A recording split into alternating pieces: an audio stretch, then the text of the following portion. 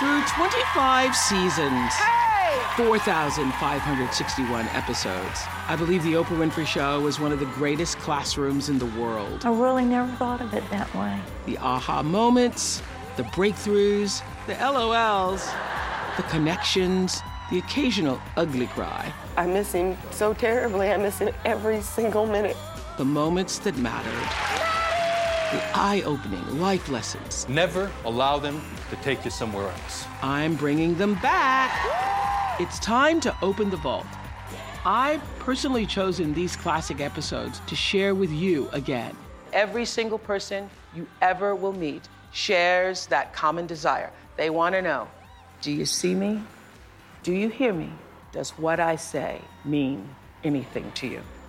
You are listening to The Oprah Winfrey Show, the podcast. These 5 women live in suburban America. They are mothers, some are even grandmothers. One is a banking executive. Another is an industrial engineer. After long marriages, they are divorced and back in the dating world.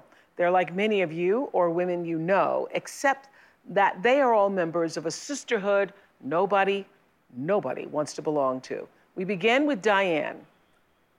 My name is Diane Reeve, and I'm 58 years old. I have a master's degree in education, but my original training was in nursing. I have a 6th-degree black belt in Taekwondo, and right now I teach martial arts. My second marriage lasted 18 years. After my divorce, the dating scene had changed dramatically. It was very difficult to meet people, and I really don't do bars. My friend suggested that I use an online dating service. That's how Diane met Philippe Padieu, a handsome, charismatic, and seemingly successful businessman who swept her off her feet. When I first started dating Philippe, I was head over heels. He was very charming. He made me feel like the only woman on the face of the earth. Diane and Philippe shared a passion for travel and martial arts. The courtship was fast and furious. We went everywhere together. We traveled. We did go to Paris. We went to Rome. We went to Amsterdam. We were everywhere. The couple were planning on moving in together, so when Philippe lost his job, Diane offered to help. He came up with the idea that he could go to work for me and teach martial arts for me. Diane hired Philippe as an instructor at the martial arts studio she owns in Texas. But she says it wasn't long before his money problems began to put a strain on their relationship. As things deteriorated where he got tighter and tighter financially, then I started to pay for cell phone, pay always when we would go to dinner, and as an employer, then I would pay for his health insurance. About 4 years into their relationship, Diane says Philippe began pulling away from her. She began to suspect him of cheating. He always had an excuse. I have to do this, I have to do this. There was one time where I did catch him with someone at the school. I stopped by the school and I noticed that the private lesson room door was closed. He opened the door and he blocked the doorway, and that's when I slammed the door open and she was behind the door. The final straw was he called and said he was not feeling well, so I stopped by his home to see how he was doing, and he wasn't home. Although Philippe insisted he was being faithful, Diane's gut told her differently. Because I was paying for his cell phone, I checked his voicemail messages. There were not 1 but 2 voicemail messages from 2 different women, and I knew. So Diane was certain that Philippe was cheating, so she broke it off. A few days later, she went to see her gynecologist for a routine exam. Watch this. She called me a few days later and said, you know, I really had to tell you this, but your pap smear came back a little funny. She told me that I had some precancerous cells and it was due to an STD. Diane thought if she had an STD, the other women Philippe was seeing may have it too. After I was diagnosed with the STD, I did try to reach out to the other women. I thought it would be a responsible thing for me to do to warn them. Diane went back through Philippe's cell phone records and discovered he had been very busy. He was dating 9 other women at the same time he was dating me. Diane called one number and spoke to another one of Philippe's girlfriends, Susan. We compared notes, and some of the time that she'd been seeing him, I had been seeing him.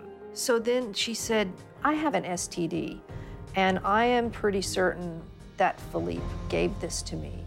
So Susan went to her doctor to get checked out. I received a phone call after my testing from my doctor. She said, I have some news for you. For one thing, you have herpes. And she said, but that is not the worst of it. And she said, you have HIV. And my immediate reaction was just to wail and say, no. I got the call from the health department, and I immediately called Susan, and I said, do you know anything about that? And she said, we need to talk. I got a test. 2 days later, my OBGYN called me and said, you're HIV positive. My heart went to the floor. My knees buckled. I was in the kitchen. I remember very, very explicitly, my knees went to the ground. And I thought my life is over. It was crushing news, but Diane and Susan kept thinking about the other women Philippe had dated. So they set out to try to stop him from striking again. It was like walking around with a loaded gun. Just shooting people. First, they filed a police report. Then they launched their own full-scale investigation, starting with Philippe's cell phone records. So we wanted to help. Made it our mission. You know, and it's half of North Texas. I mean, it goes on for pages and pages and pages. Mm-hmm. We actually contacted somewhere between 23 and 26 women. One of the women Diane found in Philippe's phone records was Megan. She lived across the street from Philippe and dated him for over 2 years. When Diane first called me, in a way it was a relief. My suspicions were correct. The three kept watch over Philippe's house. I mainly used this window to watch cars coming in and out and to watch what was going on at Philippe's house or which women were coming in and out. When Megan saw women leaving, she'd stop and warn them that their lives could be at risk. We watched Philippe and took down the license plates and followed him for at least 6 months. Diane, Susan, and Megan were now on a mission to save other women's lives. They warned more than 20 women about Philippe's HIV status, but they say that wasn't enough. They wanted Philippe off the streets for good. After Diane and Susan filed a police report, the health department served Philippe with a cease and desist order, demanding him to stop having unprotected sex. Then Diane recalled a critical piece of information. It was in 2005, and he had complained that he was having some pain. Diane, who'd been paying for his health care at the time, paid for Philippe to see a doctor who ran multiple tests, including one for HIV/AIDS. Diane waited in the parking lot while Philippe received those results. He walked right up to the car. I rolled down the window. He looked in and said, it's all negative. And I said, everything's negative? Yes, everything's negative. You're HIV negative. Yes, I am HIV negative. And it was a lie that I wanted to believe. But Philippe's medical records confirmed he knew he was HIV positive while having sex with countless unknowing women. That key evidence finally led to his arrest. Police charged him with 6 counts of aggravated assault with a deadly weapon. The weapon, his bodily fluid. When he got arrested, our emotions were just, we were just like, it's victory. He was finally off the streets. There's no doubt in my mind that if Diane and Susan didn't go out and enlist the help from the other victims, that we wouldn't be where we are today. 10 women, all now HIV positive, were willing to testify against Philippe in open court. Prosecutors would have to prove that Philippe gave them HIV. The defense would try to prove that he was the victim and had been infected by one of the women. For the first time in Texas history, prosecutors hired a DNA expert to conduct genetic testing to determine the source of this strain of HIV. One sample, sample 1, was the source of most, if not all, of the other samples infection. There's one common denominator amongst all those women, and who is that? Philippe Padieu. Please welcome Sophia, Tricia, Diane, Susan, and Megan. Hi, ladies. Welcome. Hi, Diane. Wonderful. Here. Thank you. Nice to see you. Wow. So the social stigma attached to being HIV positive is still very difficult for some of these women, many other women in the world. So a few are in disguise and using pseudonyms to hide their identities. So Susan, you told my producer that you feel you're taking a risk by being here. Why? Well, we have jobs, careers. We want to think about our family, but we feel that it's so important to tell our story and helping others. Yes, and I would imagine that in the process of all of you all actually coming together to put Philippe Padieu behind bars, that there was a bond for all of you women, correct, Diane? Absolutely a bond, and it wasn't a bond of blood by parents, but it was bond of blood by infection, and nobody else understands it like we do. And was the goal immediately to try to find him and put him behind bars? Yes, ma'am, absolutely. That was our mission from the get-go, is to get him off the street because we knew he was a predator. Was he seeing all of you at the same time? Pretty much. And then some. And then some. And then some. And some more. Okay, so this is what's really important, I think, for everybody else watching. What is it that you felt instinctively or suspected instinctively about him that you didn't really act on? Because, you know, if it looks like, smells like, quacks like, it is, generally. But he duck-like. wasn't nothing like that. He was so handsome, so gentleman. He always opened the doors for you. He always did all these things. He wrote notes to me always in Spanish and say, te quiero, mi amor, and So he was very slippery, though. I didn't suspect him because he worked so hard. You know, that's the impression that I got. He was always busy working, and he was very tired at the end of the day. Well, and he had us all lined up. Yeah, I bet. But he had us all lined out. You know, my days were Monday, Wednesday, and Saturday. And then he had his Tuesday, Thursday garage lady. And then he had somebody on Friday night. And then there was Sunday afternoon. And Saturday, and I stay overnight and leaving Sunday. I would think with 9 women, though, you'd get the names messed up at some point. Sweetie. Called everybody Sweetie. A term of endearment, always. Always Sweetie. So he couldn't slip up. Really? So he never called you by your name? Not really. When we were in person, he did, but never on the phone. But there were other women he was seeing in addition to us. Now, which one of you, Sophia? You were getting over a 25-year marriage, is that correct? That's correct. So was this your first time out on the dating scene? Yes, I didn't know what to do. It was so nice to be, he was taking care of me, and I mean. Because you hadn't been in the dating world for 25 No, I was years. married for 25 years, and I don't know what to expect up there. And all of us were kind of like that. I think he preyed on 18 years. 18 years. And 20 years. 10. 10. And he preyed on the vulnerability. This is not just about HIV, the virus, but it's about being able to not be taken, to be taken in, to be taken advantage of. So I'm interested in what you saw, what you felt, what you now know. You know, Maya Angelou always says, when people show you who they are, believe them the first time. Yeah. So what did he show you the first time that it took you 4 years later, or 10 months, 2 years, whatever, to grasp? What did you see? He didn't believe in God, for one thing, or any superior He didn't power. believe in God or superior? No. He really was not spiritual at all. He hated his own mother.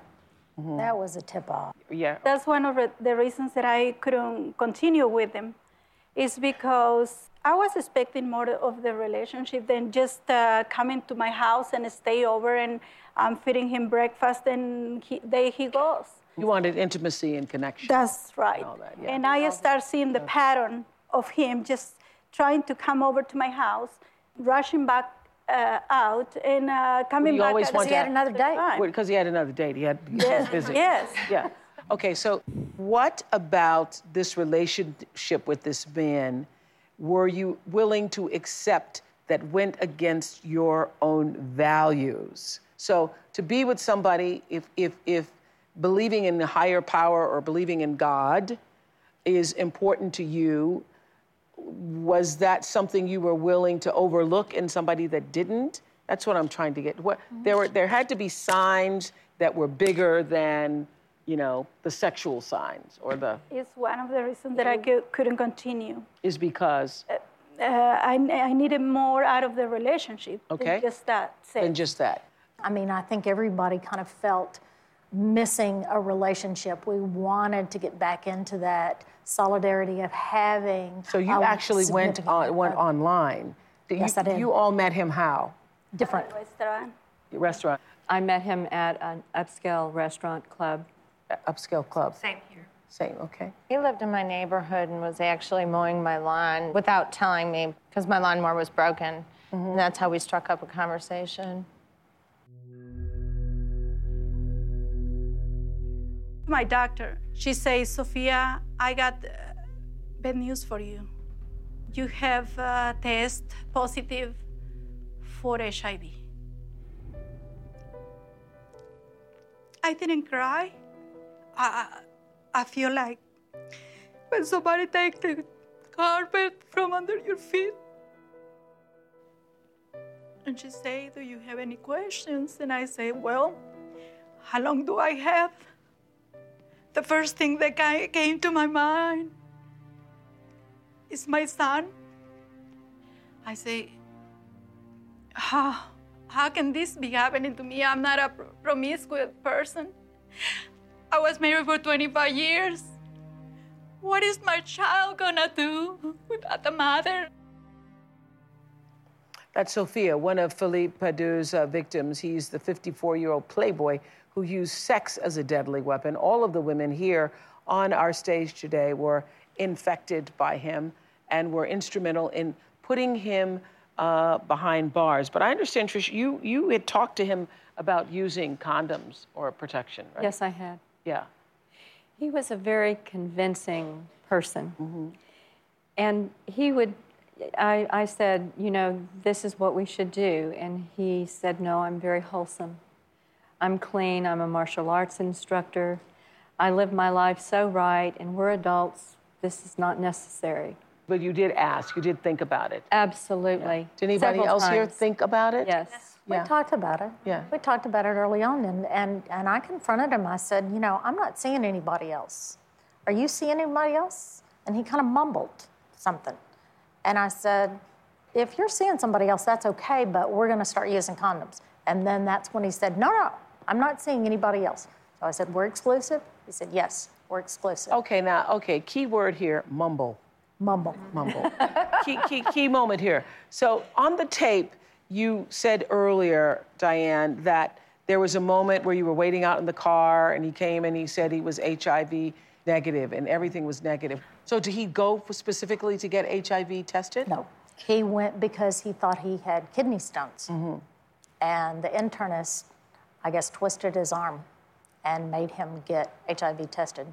He swaggered out of that doctor's office. He walked right up to me like he always did. There was no pallor, there was no sweating. He was as macho as he always was. I rolled down the window of the car, and he told me he was negative. Do you think that that's the first time that he knew? Absolutely not. Yeah. Well, that's why he could swagger out there, because Guess so. he already knew. He knew when Guess he went so. in. He swaggered in and swaggered out. Yes, ma'am. Yeah. He did. So do you know now how long he did know? How long would he have known that he was HIV positive? We don't have actual proof except for September of 2005, but we know that he infected someone as early as 1997. Wow. He'd been out there for 10 years. Wow. At least 10 years. Wow. So does anybody have any idea how he contracted the disease? Does anybody know? He had been in prison previously for armed robbery, 6 years, and we suspect that's where he got it. In prison? No hard facts, just what we suspect. Did you know that while you were dating him? No. Have you talked to him since? He called me the day after he was arrested from jail. And he said, "You're behind this, aren't you?" And I said, "Yeah, pretty much." And he said, "You know you're never going to be able to live with yourself if you do this to me." And I said, "Let me tell you something, Philippe. I'll never be able to live with myself if I don't." Good for you. Good for you.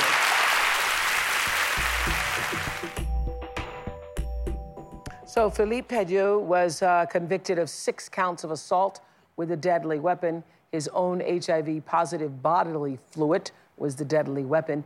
ABC's 2020 interviewed him in prison about 4 months ago, just a week after his trial ended. You were with him the longest. I'm sure you saw that interview, yes. I did see it. It's so obvious now in hindsight, looking at him, knowing the sociopathic nature that he has, the narcissistic, the malignant narcissism is just so key and so obvious. There was none of that when I was with him for 4.5 years. How could that be, though, really, Diane? How could he not? A narcissist is a narcissist, is, you know, a narcissist. So he had to show some narcissistic behavior. He would look at himself in the mirror and fuss with his hair. But that was really about the only indication that I got. Liked to talk about himself a little bit, but, you know, what person doesn't like to talk about themselves? But, but you can tell, everybody has seen the kind of person who is a narcissist, who's kind of not just talking about themselves, but a little full of themselves in a way that makes you want to throw up. I can... You know what I'm saying? He's so sly, though, and he made you feel sorry for him. He told us all he had a terrible childhood, and he made us all just cringe. The old terrible childhood lawnmower trick. Yeah. He made you want to, you know, kind of help to take care of him. And If you knew then what you know now, what would be the signs that would have really? My big red flag came up when he was rough with me. And I had sex with him twice. And he would not stop. And I feared for my life because he was a karate expert. I was alone with him, and he just zoned out. And then he did not return my phone calls. I continued to call and say, you know, I have a physical issue. At that time, I did not know it was HIV. I mean, it was a tear. He was that rough with me. And he never called me back. I didn't see that in him in the beginning at all. He carried himself, he was very mesmerizing and proud. I mean, I guess if you're a martial arts person, you carry yourself well, and I would have never suspected it. There weren't many red flags. Well, on May 29th, 2009, Philippe Padieu was sentenced to 45 years in prison. He will only be eligible for parole in 22 years when he is 76 years old. He is appealing his conviction.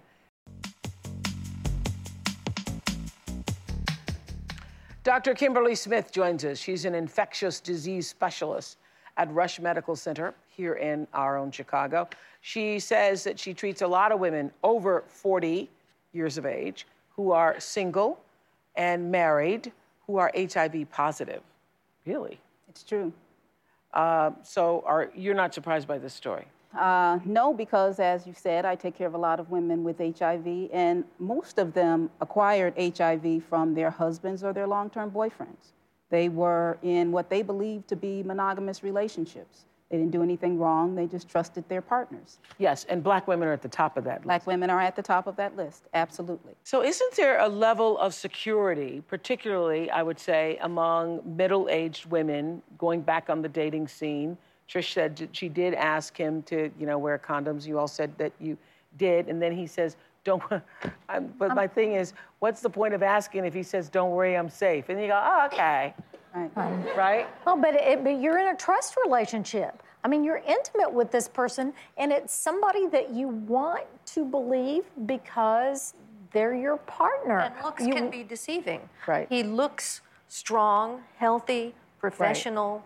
He treats you well, and when he tells you, he looks you in the eye and tells you that, in my case... Do I look like I have AIDS to you? Right, yeah. 3 weeks. Yeah, this does not look like the face of it. I mean, that's a really important point, that you really can't look at someone and tell that they have HIV. I think that misperception is part of the challenge. And so I think a lot of women who are middle-aged and who are coming out of long relationships have been sort of lulled into a sense of security, thinking that there are other people. HIV is a problem for other people. From the beginning of the epidemic... Didn't you all think that? No, we thought we didn't fit the profile. So what's the protocol here? I mean, I think it's probably, Diane said that she waited outside and she asked him when he comes out of the clinic, you're negative? And he says, yes, I'm negative. So are you supposed to then say, it's so unromantic to say, let me see your records? Exactly. Well, and those can be fake too. Yes, and those could be fake too. But it may be unromantic, but you need to protect yourself. And so, the message that I always give to women, particularly women that are entering into new relationships, is that they should talk to their partner about sexually transmitted diseases. They should demand that condoms be used until they've marched down to the health department or their doctor's office with their partners and gotten a test and verified that their partner is negative. And even then, if you suspect that your partner has other partners, you still need to always protect yourself. I have a new slogan, BYOC. Right. Bring your own condom. Bring your own condom. I wish I'd have had one with me. Me too. A woman cannot always make a man wear a condom, particularly if you're in a long-term relationship. Look at Miss Neck Lady right here. There you go. Miss Neck Lady. What'd you say, Miss Neck Lady? What'd you do with that neck? I said, if he wants some, he would have to put one on. Okay. All right. But then, and I understand what you're saying. But on the other side of that, if you're in what he has told you is a monogamous relationship, and he's told you that you're negative. I mean, if I could go back and do it again, believe me, I would do it exactly like that. You're absolutely right. For me, if I was dating, I would not care what anybody wants to do. If you're going to have sex with me, you have to have a condom. I would have my own. But there's one other thing, because it's like he was walking around with a loaded gun. And people cannot blame us because we didn't wear a bulletproof vest. But see, if somebody shoots you, nobody blames you for not wearing a bulletproof vest. Do not blame the victim. No. But we are not talking about bulletproof vests. We're talking about sex and protecting yourself from these STDs. It's a killer. That's what the whole point of this is, that they felt like they weren't in the profile. They weren't HIV. They weren't drug users. You're right. I hear you. It's not about profile. Yeah. Dr. Smith says that her patients range in age from 18 to 78. And I hear that this is becoming a real issue for seniors. We're talking about older men and women who are still healthy and who are sexually active, but who don't see themselves as potentially at risk for HIV. And so they're engaging in unprotected sex. Once you bring HIV into a closed community and one person has it, and there's a little bit of mixing going on, then... As I hear at nursing homes, this is an issue. It certainly has been documented that can be the case. And so, the message really should be that it's really not who you are, because unfortunately, I think from the beginning, people were made to believe that you had to be a drug user, or a gay man, promiscuous, or you had to be a gay man. You don't have to be anything. What you have to do is have unprotected sex and be unlucky enough to come in contact with the wrong person. Right. That's correct. That's the message of today. My children found out in a very sad way. One of their friends called them on the phone to say that they had seen Philippe's photograph on the news, and he had been arrested for spreading AIDS or HIV. And my children knew that I had dated this person for a long time. I felt like I had shorted them because of my misjudgment of some idiot that I was dating. Now they might lose their mother. I come from a little bitty country town, raised on a farm. My parents are over 80. I went home and I just grabbed them by the hand and I said, "Your daughter made a big mistake." And my daddy just shook his head and he says, "Oh no, not my little girl." It broke my heart to see them so sad. I can tell my family because I don't know how to go and tell them how stupid I was. I know they will love me anyway. It's okay, everybody. It's okay. It's okay. It's really okay. Unfortunately, your children had to hear about it on the news. How old were your children? Well, that was a couple of years ago, and now my oldest is 19, almost 20, and my next younger daughter is 18, just turned. And So do you wish that you had told them yourself? Yeah. Obviously. Yeah, it would have Not been much better. Yeah. But in fact, my oldest daughter, she told me she had already been suspicious because I threw a fit one day and I said, "Don't use my toothbrush, don't use my razor," and I took everything out of the bathroom, and at that point she suspected. I said, "Who knows?" I said, "You know, I haven't been feeling well and God knows what's wrong with me." I said, "Don't use anything of mine," and at that point she herself suspected that something was wrong. My daughter was suspicious when she went to use my mascara, and I said, "Stop," you know, and that was it right there. And I told my kids right away what had happened within a few days. And my oldest daughter just looked at me and she said, "Philippe, I know it was Philippe, Mom." That beautiful neck lady over there is right. And our main mission to come forward, and it's taken a lot of courage on all of our parts.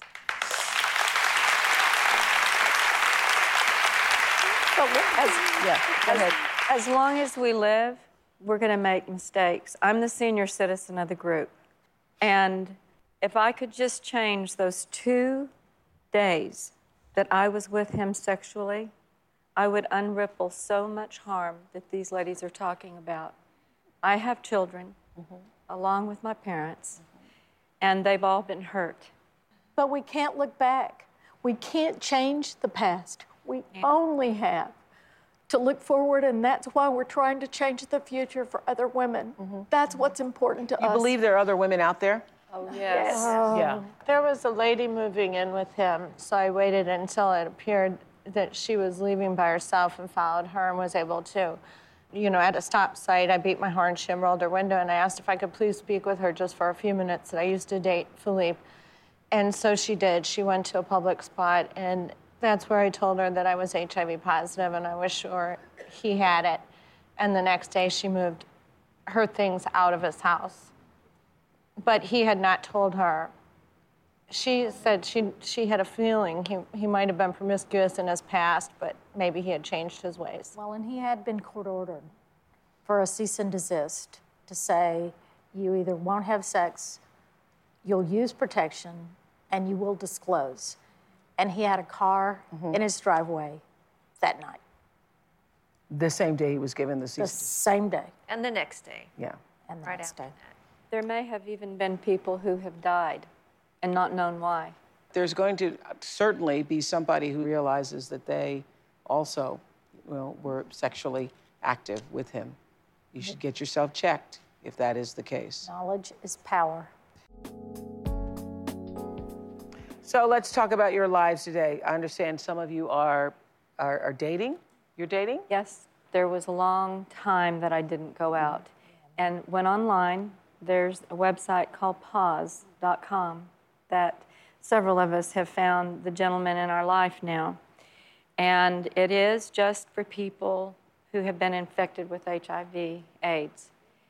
And I found a wonderful man who is a 21-year survivor of HIV. I would like to say that he possibly is the love of my life. And had I not gone down this journey of pain and making the wrong decisions, I would have never found him. So it's a God deal. It's a God deal. That's what I want to say. If you allow yourself to be led by the divine, it always is, always is. So, who else is dating? You married. I married. You married. Right. You remarried. I did. Yeah. Since all of this. I thought it was over for me too. And I found this wonderful man who has AIDS. And we talked and talked and talked online and then decided to get together. And we got married almost a year ago. And then you abandoned So you're with somebody who's not HIV? That's correct. Yeah. Is that hard? Not really. He's very kind, caring, compassionate. I disclosed on the second date. That was a difficult moment, but he's wonderful. Can you kiss? Oh, yeah, we kiss. Oh, yeah. Okay, because it's an exchange of bodily fluids. So. But there's no HIV in the saliva.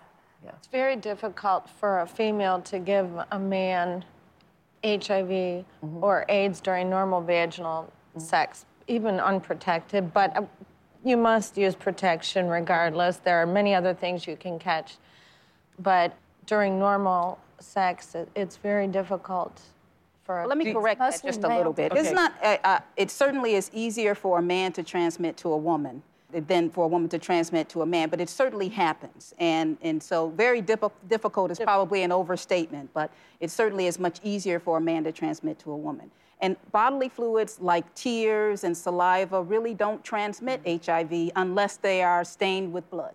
And so it's fine to kiss, it's fine to hug, and you can share, glasses of water or wine or whatever. You cannot share razors, though, correct? No. It's probably not safe to share razors just because there can be blood on them. Yeah. And so that is probably a precaution that is worth taking. But as far as, sharing utensils and kissing and hugging, there's no reason that a person should be concerned. Okay. Thank you, Megan and Susan and Diane and Tricia and Sophia. There are many women watching right now who I think will have you all to thank for their new sense of awareness, especially if you're getting back into the dating game. Thank you. We appreciate Condoms. Condoms, right, Miss Neck Lady? Yes, absolutely, condoms. We appreciate you being here. Dr. Kimberly Smith, thank you so very much. If you at home have any doubts or concerns that you may be infected with HIV, you should get tested. You should just get tested today. All of these women are testimony to surviving. Thanks, everybody. I'm Oprah Winfrey, and you've been listening to The Oprah Winfrey Show, the podcast. If you haven't yet, go to Apple Podcasts and subscribe, rate, and review this podcast. Join me next week for another Oprah Show, the podcast. And I thank you for listening.